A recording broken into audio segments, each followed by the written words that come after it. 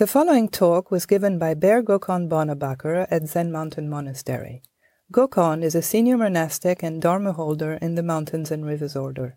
He serves as Director of Operations at Zen Mountain Monastery and also helps run the National Buddhist Prison Sangha. This talk, like all of our talks, is given free of charge. If you would like to make a donation or find out more about our various programs, visit us online at zmm.org. Thanks for listening. Good morning. There's a passage from the Faith Mind poem. The way is perfect, like vast space, where nothing is lacking and nothing is in excess. Indeed, it is due to our choosing to accept or reject that we do not see the true nature of things. Live neither in the entanglements of outer things, nor in inner feelings of emptiness. Be serene in the oneness of things, and such erroneous views will disappear by themselves. When you try to stop activity to achieve passivity, your very effort fills you with activity. As long as you remain in one extreme or the other, you will never know oneness. This is a teaching poem that is from early in the Chan tradition, so Chan in China before it became Zen in Japan.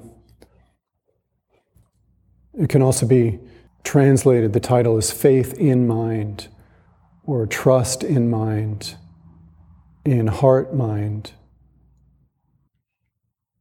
Last month a few weeks ago, I was in Hermitage, so spent a week in solitary practice, and this line about trying to stop activity in order to achieve passivity, that the effort itself is activity, was sort of with me, was coming up as I practiced. There is this fundamental understanding, this truth, that things as they are the way. The way. The way itself is perfect. This moment is perfect. There is nothing lacking. There is nothing extra. Just as it is complete. And that this is true of all things, just as they are. It is true of each of us, just as we are. Nothing lacking, nothing in excess. Can we trust this? What would it be to trust this? Mostly we don't trust this. We see lacking. We see extra, excess. See a need to add something, to fix something, take away something, to adjust at least slightly. Then maybe perfect, complete. And in Hermitage, this line came up, and I was spending some time with this poem. Because seeing, even as I got quieter, just by myself, my zazen getting quieter, seeing, however so subtly, my controlling, my trying to fix, trying to make my mind be clear. Controlling rather than trusting. That very effort clouding the mind. The way is perfect. We are held in this understanding, this truth. I've been reading a book by Traleg Rinpoche, who was a Tibetan teacher in the Tibetan Buddhist tradition. And one of the things he says is that there are some things that we need to believe in order to practice meditation, in order to practice well. And that kind of caught my attention. During most of the introductory weekends that we offer, often I'll say, there's nothing in Zen that you need to believe. Right? I like to say that because there's such a kind of deep, don't tell me what I have to believe. Don't tell me what to do. that runs through us, that is in us, many of us, is in me. And there is always in Buddhism the understanding that we need to verify for ourselves. Right? The Buddha famously said that himself, not to believe what he said just because he was the Buddha, even though he was speaking from his own experience, but to verify for ourselves. And we do need to have conviction, some trust in the teachings, some trust in what we're doing. The Buddha is sometimes talked about as the physician who gave us our diagnosis. Just have some trust in that, in that analysis. The teachings are always pointing us to our own mind to help us understand our own experience so that we can work with it, so that we can work with our mind.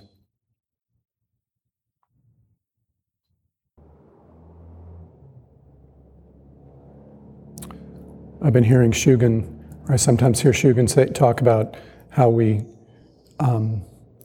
as we study and practice, the two merge. The words of the teachings, as we verify for them for ourselves, become our own words. I was remembering him long ago. This is something that always comes back to me. Him talking about sort of seeing for himself that what we are doing in practice is deepening and clarifying continually our understanding of the Four Noble Truths, of the basic teachings, the fundamental teachings of the Buddha. These noble truths, which are truths, not an opinion. So Traleg Rinpoche says that we need to believe that liberation is possible, that ignorance is the cause of samsaric bondage, that conflicting emotions are hindrances. So we have to believe that liberation is possible. Have some faith for ourselves. This is the foundation of Buddhism. What the Buddha somehow had great faith in himself. Before there were any Buddhist teachings, he had great faith that somehow there must be a way to liberate suffering. That there must be a way for him, he knew, to liberate his suffering, to be free in his life. We have to have enough faith to engage practice, to practice. Enough faith in ourselves. Trust that things can change, that we can change, that we can transform, that our suffering can loosen, can soften, can be freed. If we don't believe that, then what? If we don't have faith in that, then what? And we practice and verify. Of course, there is some doubt in ourselves at times, or maybe for a long time. Questions about the teachings, questions about the practice. Is this working? Can this work for me? We practice and we verify. We develop trust as we see things change, as we see our mind settle, as we see that we can let go. We develop trust in ourselves, find our own feet in practice. He says we need to believe that ignorance is the cause of samsaric bondage. Samsara is suffering, is the cycle of suffering. This cycle of looking for satisfaction, for pleasure, for relief, and finding and being disappointed. Ignorance is not seeing things as they are, not seeing samsara for what it is, or grasping for what it is. And so just a different way of talking about the noble truths of suffering and the cessation of suffering. acknowledging suffering, meeting suffering, that we are in some way caught in a cycle of suffering, of disappointment, of dis-ease, habits and behaviors and reactions.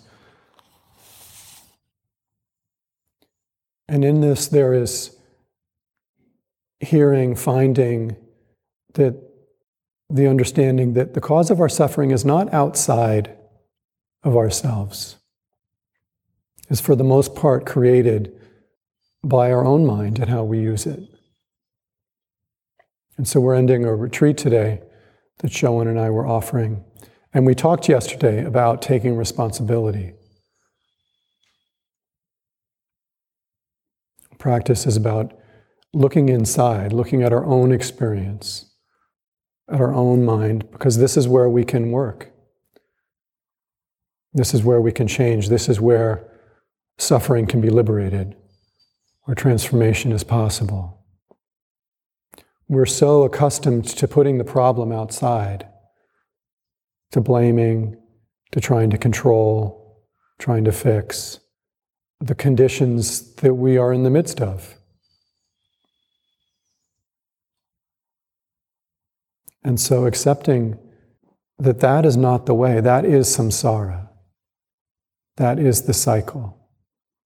And so turn inside, look inside, not because I am flawed, but because this is where I can work.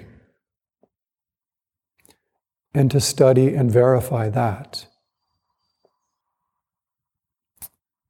It is a revolution.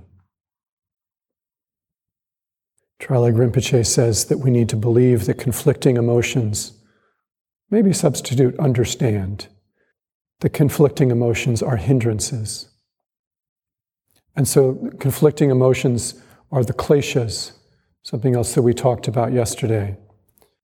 The kleshas are traditionally listed as greed, anger, ignorance, pride, jealousy.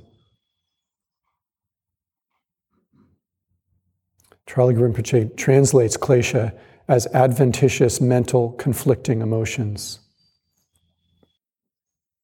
So conflicting emotions, binding emotions, difficult emotions. The feelings that come up in our body, mind, and seem to bind us, sometimes seem to control us.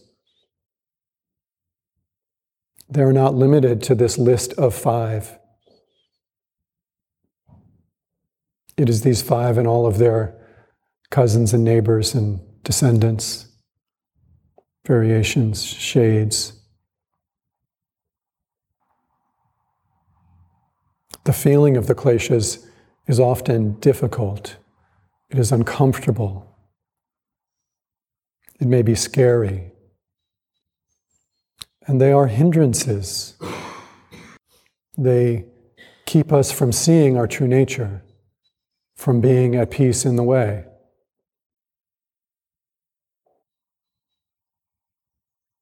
You can sort of feel into that, think of that, the next time that you are caught in an emotion, in anger, in jealousy, in wanting, how that clouds the mind. That is like that takes over body, mind. Of course you're not seeing your true nature. The true nature of things. Early in my practice, I was working with Myotai Sensei, who was Taita Roshi's first successor, and went into face-to-face teaching with her. I was very upset about something that had happened. My heart had been broken a little bit. And took that into Daishan and was upset, and also like asking her, is this, so I'm kind of asking for help with this, is this Dharma practice? And she said, whatever barrier you're encountering, that's what's keeping you from seeing your true nature.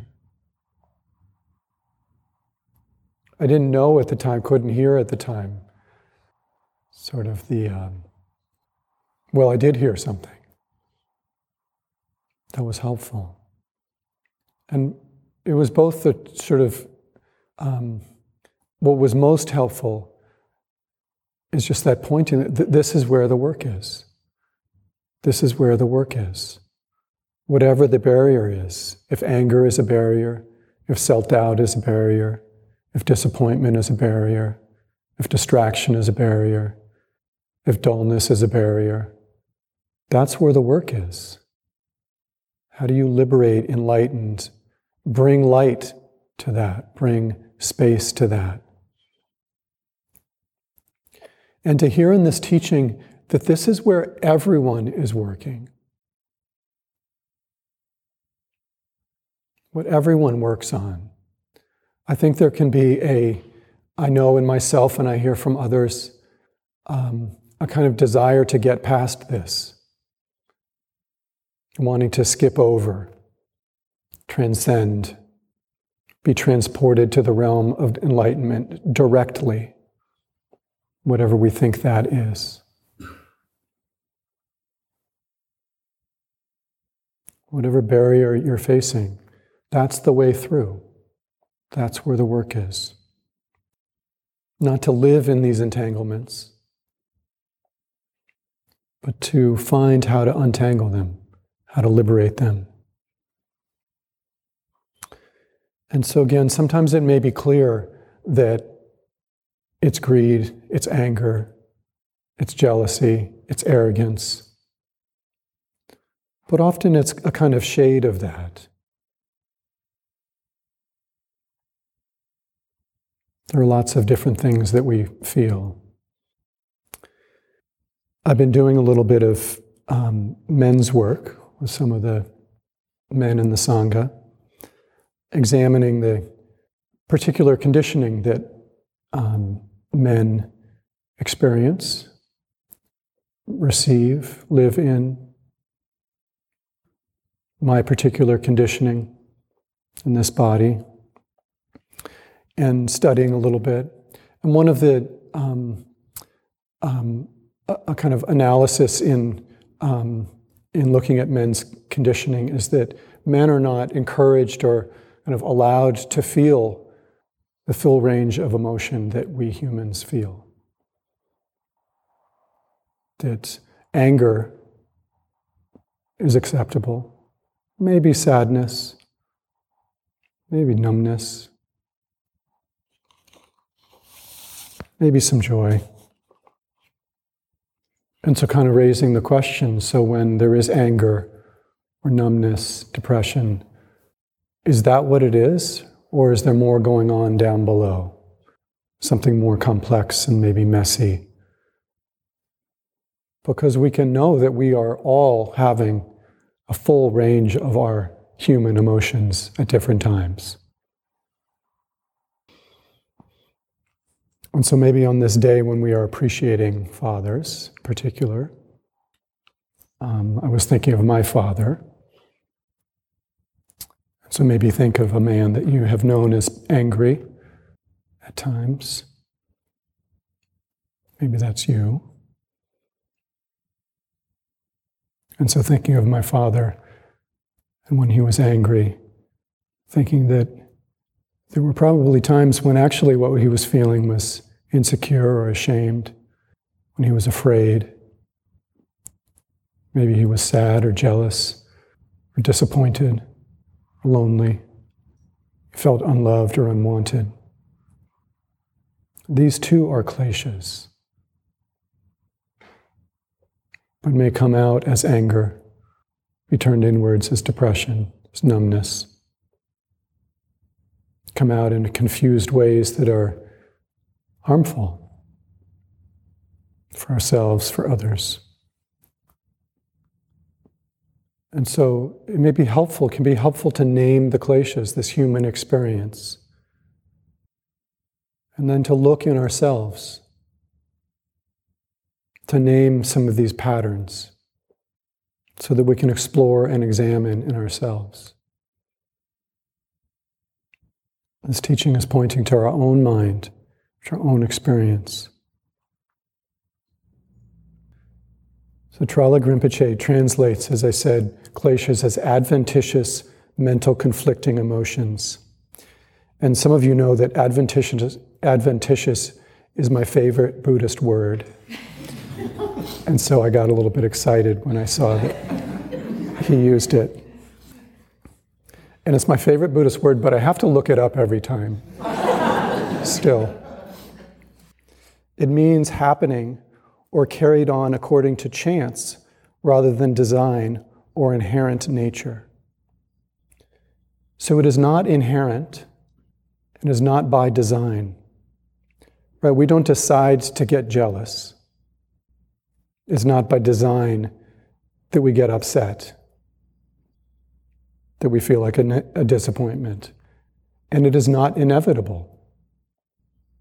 That's what adventitious means. And this time when I looked it up, I found a new part of a definition. That in biology, it means formed accidentally. And the example sentence was really just a phrase, propagation of sour cherries by adventitious shoots. So I got even more excited.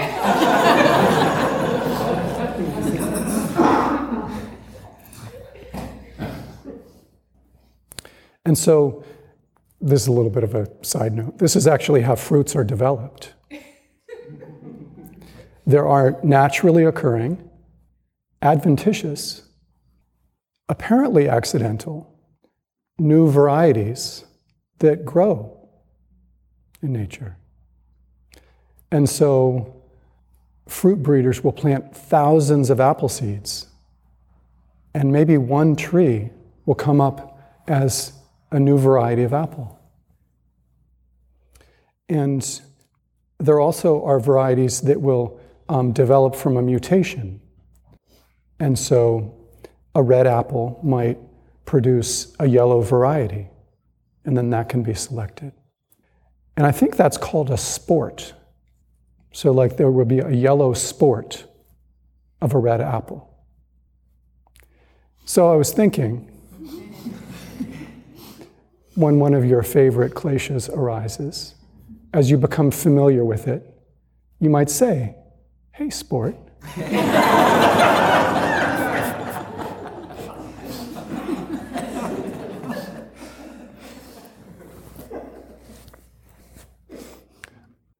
But kleshas are not accidental.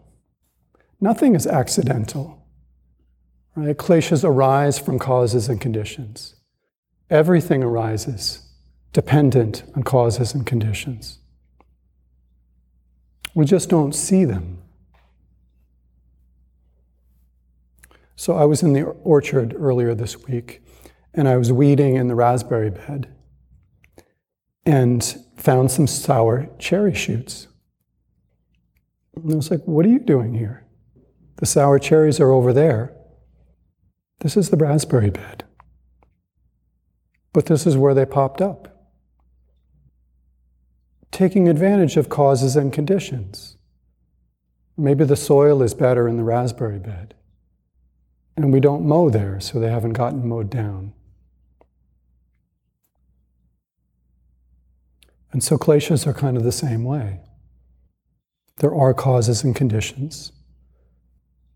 We don't just get irritated randomly as we go about our business, as we're walking down the street, right? Something happens, and we react. There is a pattern. It is a habitual pattern. There is a seed of anger in our consciousness. There is something that we have learned, a way that we have learned to react. Feelings in my body, thoughts, one thing leads to another. In a sense, the klesha is taking advantage of causes and conditions to arise in us. And so we can learn this, we can study this, we can see this, get familiar with this, see the causes and conditions, the pattern, the habit.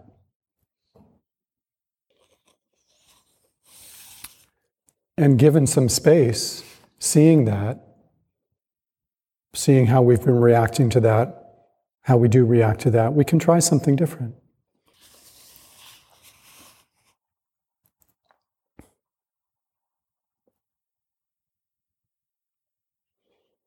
So I started with, we cannot achieve passivity through activity. Right? Pushing away doesn't work. Controlling doesn't work. Right? We all do it. We all try it. It doesn't work. It may seem like it's working, that you can push away your thoughts, make your mind be quiet. It may seem that you can not be angry, just decide not to be angry. Push away the uncomfortable feelings of unwantedness, disappointment. But when we're working in opposition in that way, trying to control or push away or cut off, we're working out of our confused view, our misunderstanding.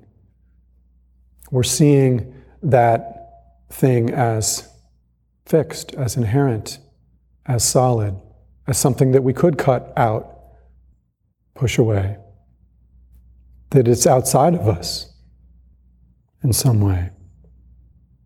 But it is just an adventitious arising, an adventitious coming into being, result of causes and conditions. And when we're working with barriers, with these things that arise in us, we're working with our karmic self, our self that arises from causes and conditions. You could call this our sort of ego self. And you can't cut that off either, get rid of that either. Again, when we're trying to do that and we're working in opposition, we're seeing that as something solid, something that we could get rid of. What is it? Where is it? What would you cut out? What would you get rid of?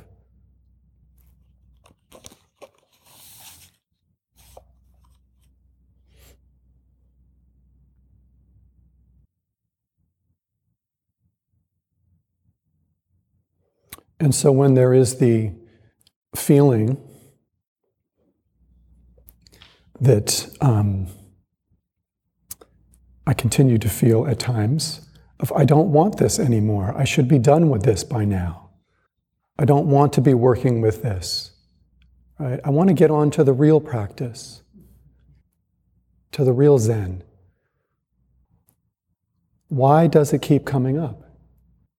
Because there is still energy in it. The causes and conditions for it to arise are still there. That's all.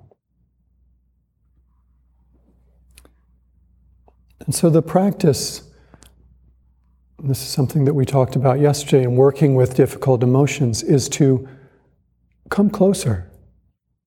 What's actually happening? To bring our awareness to the feeling in the body, to see the story, to see the thoughts, and can you get below the thoughts to just the feeling?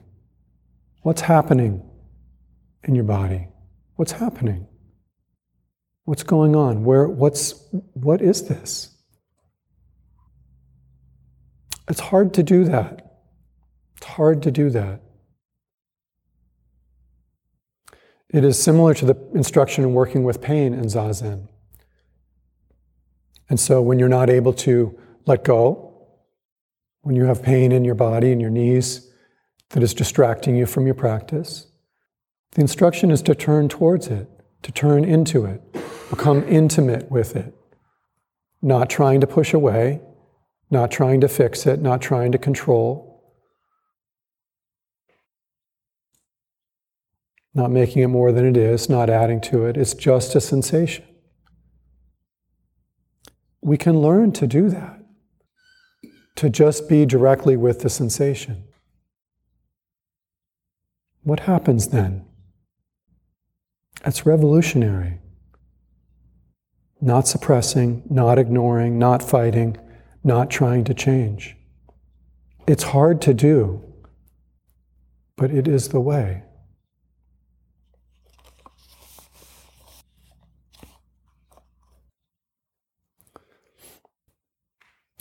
Sokni Rinpoche, another Tibetan teacher, says that when we meet a klesha, our tendency is that we say to the klesha, "You are not okay. So I'm going to fix you. I'm going to bring in okay from the outside and put it in your place." But we can learn to be okay with not okay. So learning to be intimate with the pain in our knees, there is pain, not okay. But it's okay. We're okay. We can learn that. And that we don't need okay from the outside. This again is our confused view, that we need to bring it in from the outside. When we truly stop looking for okay from the outside,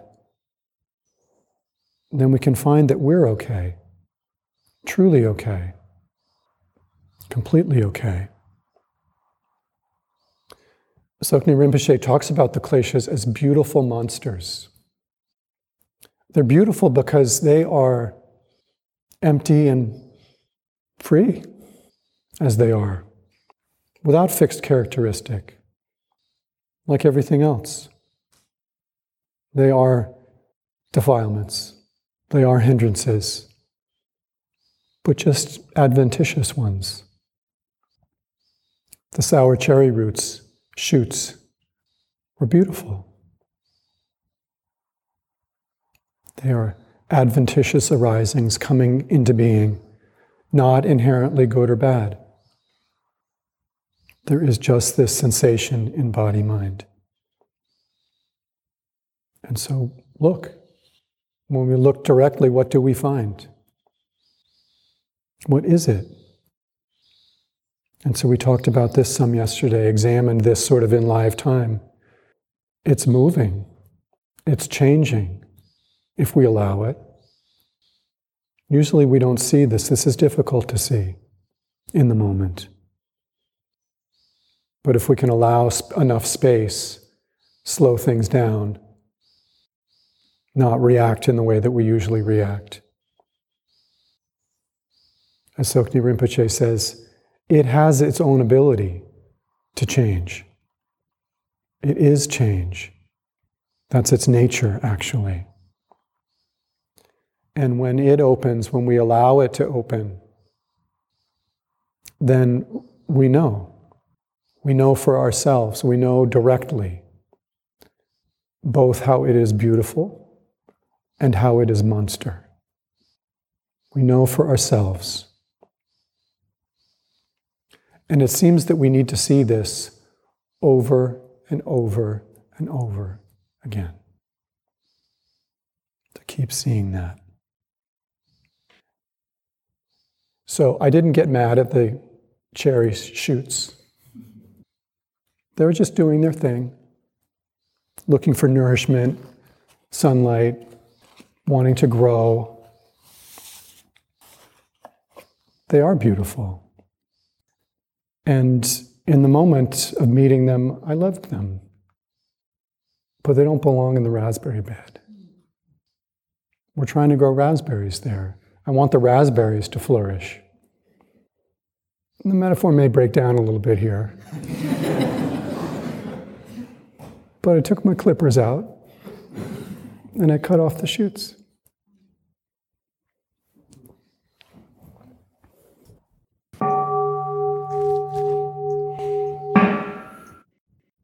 Thanks so much for listening.